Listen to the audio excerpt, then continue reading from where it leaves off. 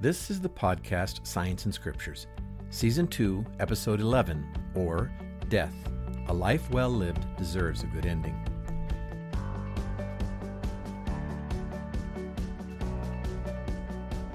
Hello again, this is Scott Fraser, and welcome to the podcast Science and Scriptures. The title of today's podcast is Death, A Life Well Lived Deserves a Good Ending. If, good listener, you are reaching for your cell phone to jump to the next podcast, please wait. This episode is not designed to depress you. Granted, discussions about death can be a downer, but I will try to avoid that. Seriously, there are a few things you ought to know. First, not surprisingly, the human brain does not like to consider death, especially its own, which is why you are still considering jumping to another podcast. While we all know that ghosts aren't real, cemeteries are still creepy. Funerals and funeral homes are depressing. People shy away from death. It's a scary unknown. Most of us cannot understand why morticians would ever choose such a career. I understand this hesitancy. As a whole, our society has rather forgotten how to deal with dying and death. It wasn't always that way. The experience of advanced aging and death used to occur in the home and around family. In 1945, most deaths occurred in the home. Often, Grandma and Grandpa lived with their children and grandchildren, so younger generations witnessed both aging and death. But by the 1980s, things had changed. Aging grandparents were moved to retirement homes, nursing homes, and, in the end, hospitals. In 1980, only 17% of deaths occurred in the home. As a personal example, I never knew my maternal grandparents, and my paternal grandparents moved to Florida upon their retirement. I have very few memories of them or of their funerals. So as a society, we are much less comfortable than past generations in talking about death. Death is a stranger to us. We don't even want to plan for this major event, thinking it is something we can do when we are really, really old. We let our fears overcome our mental need to prepare for the future. The reason I want to talk about death in this podcast is because one of the most difficult areas of overlap between science and religion occurs at the end of life, whether it be yours, a beloved parent, a friend, or, most difficult, a child. Today, death is often a highly technical event, with lots of medical test results and advice from numerous doctors and specialists. But at the same time, death holds a number of spiritual questions. Why is my loved one dying now? What is really waiting on the other side of death? Will the transition be scary, or will it be peaceful? This particular mix of medical testing results, emotions, and fears of the future can be overwhelming. Death is a transition. Birth is a transition too, and we celebrate like crazy when that occurs. But rather than thinking about dying only when we have serious health issues, I suggest we should prepare ourselves mentally and emotionally for its most certain arrival. As a people, we believe in being prepared, and maybe we should be more prepared for death. For example, the people of Ammon in the Book of Mormon were reconciled with their own deaths. We read in Alma 27:28 that they never did look upon death with any degree of terror, for their hope and views of Christ and the resurrection. Therefore, death was swallowed up to them by the victory of Christ over it. We should probably try to follow this example, but in reality, we don't. Fewer elderly people are discussing their deaths with their families, apparently convinced that the increasing life expectancies will give them plenty of time to have that conversation later. Now, one might think that faithful Christians might be better at dealing with death than others. We are living lives on earth with the knowledge that there is an afterlife. One might think that Christians would consider the transition from earth life to afterlife as an introduction to an exciting and blessed new existence. But that does not seem to be the case. It appears that Christians are as poorly prepared for death as anyone else. Because death is such a huge event for each of us, many people simply cannot accept it as a random event. Though there is no scriptural proof for the theory, many Christians believe that God decides when we die. They believe that God makes the decision on the moment to end the life of a loved one. Over the history of earth, many religions have shared this opinion. In Greek mythology, for example, the Fates, three old women named Clotho, Lachesis, and Atropos, decided when mortals die. These three sisters were charged with the destinies of all living beings, each life being represented by a string. Clotho spun the thread of life that represented the life of a living being. Lachesis measured its length to determine the lifespan of that person, and Atropos would decide where to cut the string with her shears, thus ending that person's life. Our modern society does not believe that Clotho, Lachesis, and Atropos control the length of our lives, but many believe that our Heavenly Father does. People seem to have an image of God, standing by a large bank of switches, each of which will end the life of one of his children. Checking his planner to see if this is the day scheduled for your death, in this flawed vision of God, he flips the switch that kills you. In reality, the fates certainly do not schedule your death, nor does God. But the belief that God cuts life short is widespread. For example, in the popular DVD Trek, a father is talking to a young man about his son, who had died in a whitewater rafting accident the year before. He says, "I wish I could tell you why Kent died that day, but I can't." I don't mean to be cruel because the video is entertaining, but in the movie, Kent died because he drowned. To try to assess some decision by God that explains why Kent died that day continues the false perception that God arranges our deaths. The belief that God ends our lives can easily generate anger at God. Whether it is your own death or that of a loved one, you will be angry at the person or entity responsible. And dealing with someone's death is not a time when you want to be angry with anyone, especially God. Now, there are plenty of reasons to explain why people's lifespans differ. Some of it is genetic. If your parents lived long lives, you will probably too. If your family is genetically susceptible to cancer, you have a higher chance of getting cancer. Some deaths are simply due to bad choices. If a young man falls and dies while free climbing up a sheer rock wall, we should not ask why God took him at such an early age.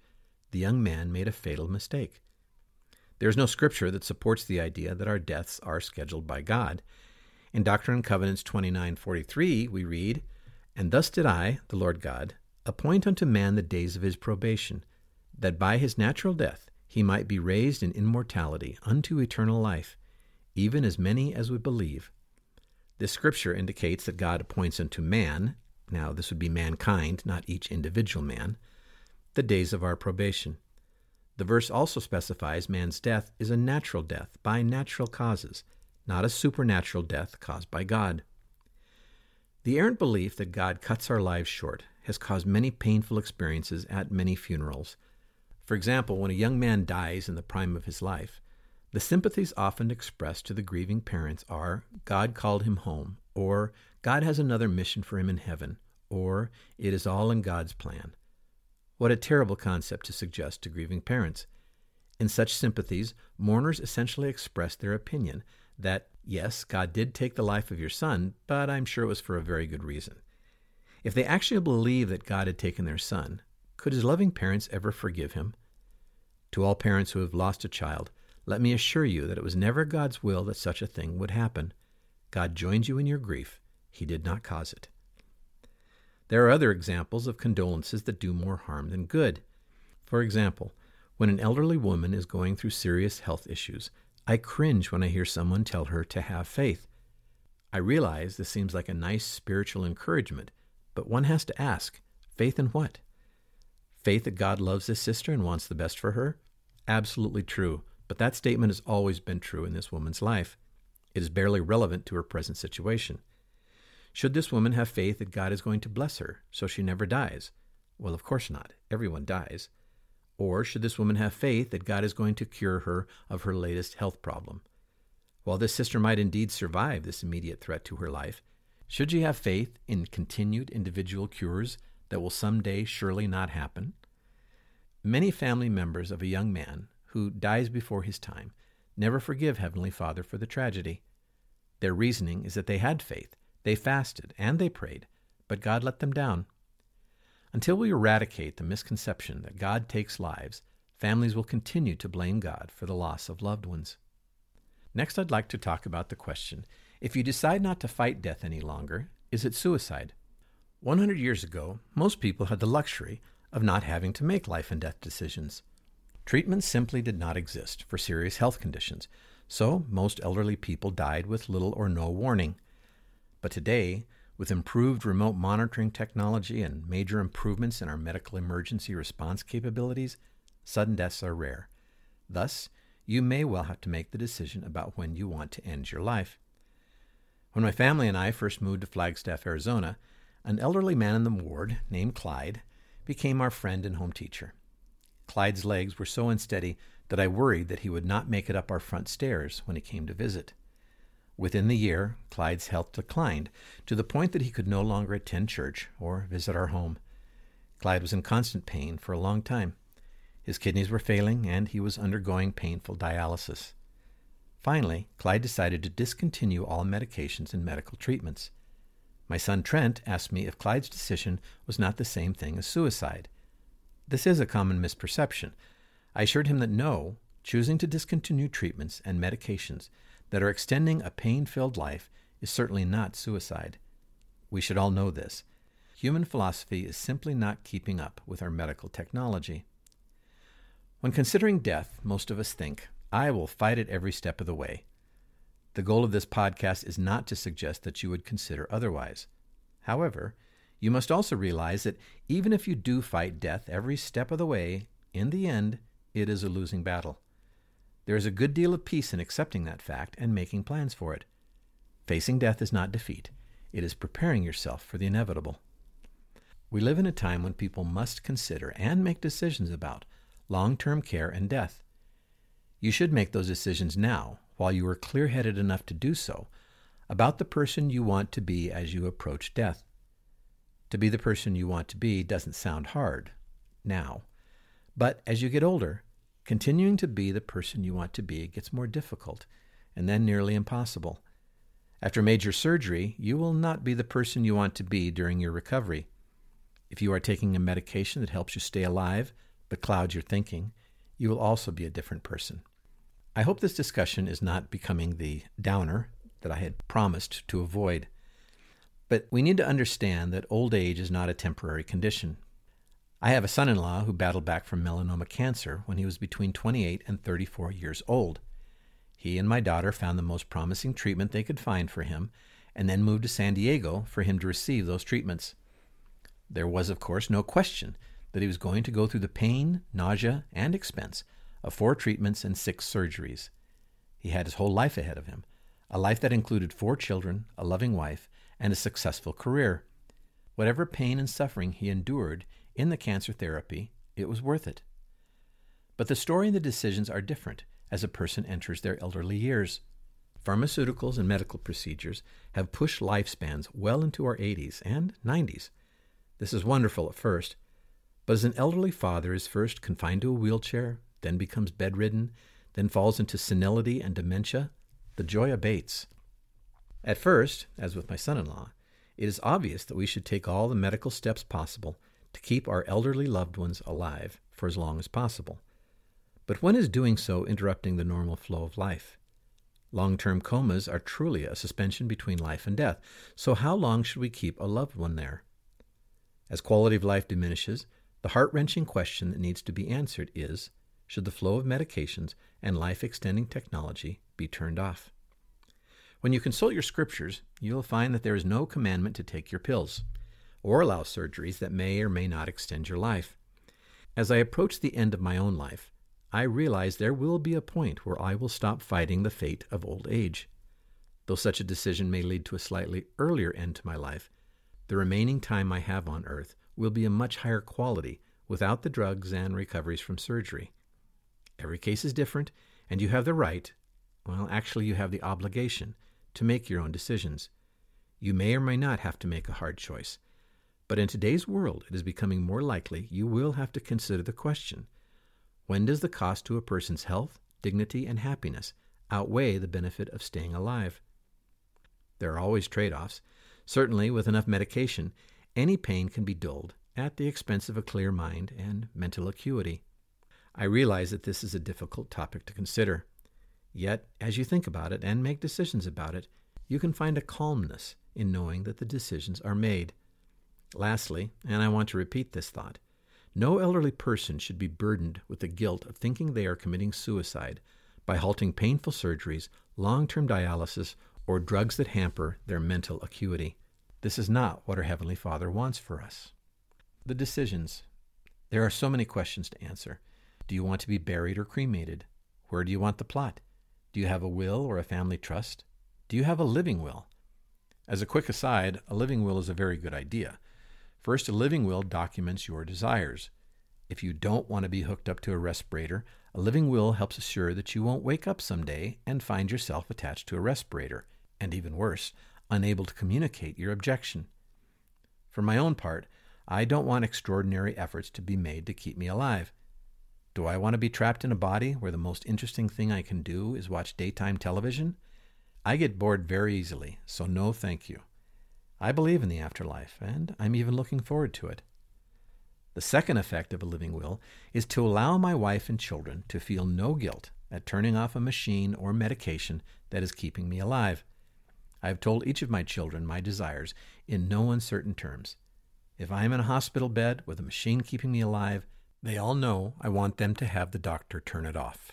They should feel no guilt for carrying out their father's wishes for his mortal body. Then there are the emotional preparations, which can be even harder. As you get older, your body is desperately trying to tell you something. As explained by author Sherwin Nuland in his book, How We Die, Reflections on Life's Final Chapter, he says, "Old age is the preparation for departure, the gradual easing out of life that makes its ending more palatable, not only for those who are elderly, but for those to whom they leave the world in trust." Life on earth should be wonderful. We love our earthly lives and our families, and we never want to leave. But the pains of old age, the frustration of losing your mental acuity, and perpetual exhaustion all have their effect. Perhaps these difficulties should not be seen as a curse, but more as a kindly reminder. We are being given fair warning that our time is about up. It's a transition that we may fear, but the pain of those last years can help us understand that maybe it won't be so bad to move on to the next plane of existence. We can slowly release our desperate grip on life. Children and grandchildren can witness the gradual deterioration of the bodies of their loved ones, and they too can come to realize that death may be a release rather than a tragedy.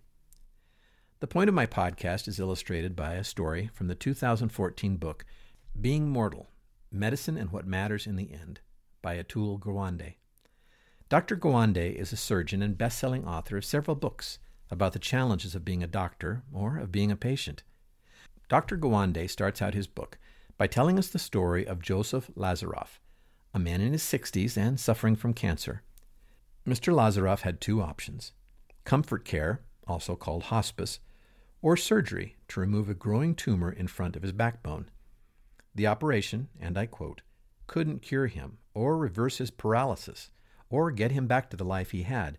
No matter what we did, he had at most a few months to live, and the procedure was inherently dangerous. The operation posed a threat of both worsening and shortening his life. The neurosurgeon had gone over these dangers, and Lazaroff had been clear that he wanted the operation. "Don't you give up on me," he said. "You give me every chance I've got." The 8.5-hour operation was a technical success, but Mr. Lazaroff never recovered from the procedure. He developed respiratory failure, systemic infection, blood clots, and internal bleeding from the blood thinners. Dr. Gawande then states, "I believe that Mr. Lazaroff had chosen badly, and I still believe this. He chose badly not because of all the dangers, but because the operation didn't stand a chance of giving him what he really wanted: his continence, his strength, and the life he had previously known." Dr. Gawande continues, "We, as doctors, could never bring ourselves to discuss the larger truth about his condition or the ultimate limits of our capabilities, let alone what might matter most to him as he neared the end of his life." Dr. Gawande concludes that the medical community needs to be better at communicating the ultimate limits of its capabilities.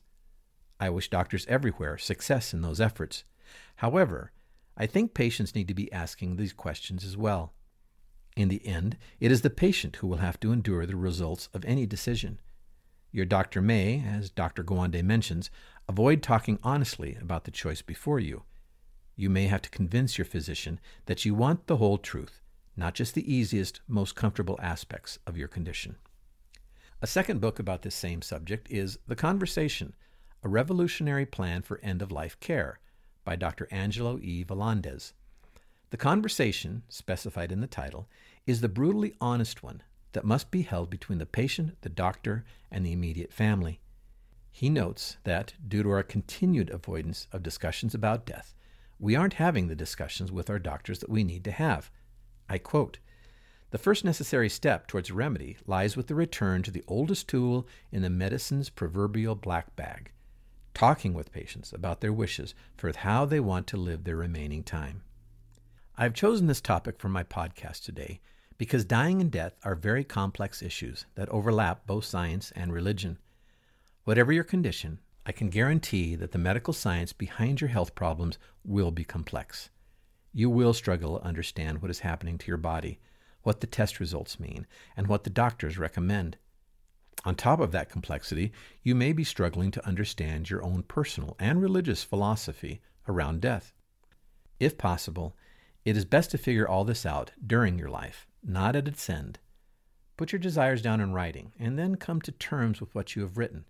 Though they may initially object to having the discussion, push back and share those desires with your spouse and adult children, so they too may know your wishes.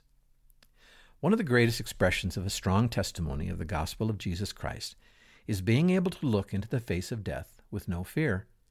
If you truly believe in eternal life, death is just a portal. Yes, the portal is one way, and you will terribly miss the people you leave behind. But you have been separated from loved ones before. Fear of death is mostly just a fear of the unknown. If you have a strong testimony of the Savior, then you must also believe in the resurrection. Otherwise, what is the point of the entire gospel? In the end, the largest leap of faith in life is in accepting death. So that is all I have for you today. I thank you for listening to this podcast. It's a difficult one to think about, but I hope you were able to take away some thoughts. Please think about your friends and family members who might benefit from this episode and share it with them. It might be a good way to initiate a necessary conversation. And if you haven't subscribed to my podcast, please do so. It will help others to find it. And send me email at scottrfraser@gmail.com with any suggestions for discussion topics or any comments on today's episode. This is Scott Fraser from the podcast Science and Scriptures. Take care and have a good week.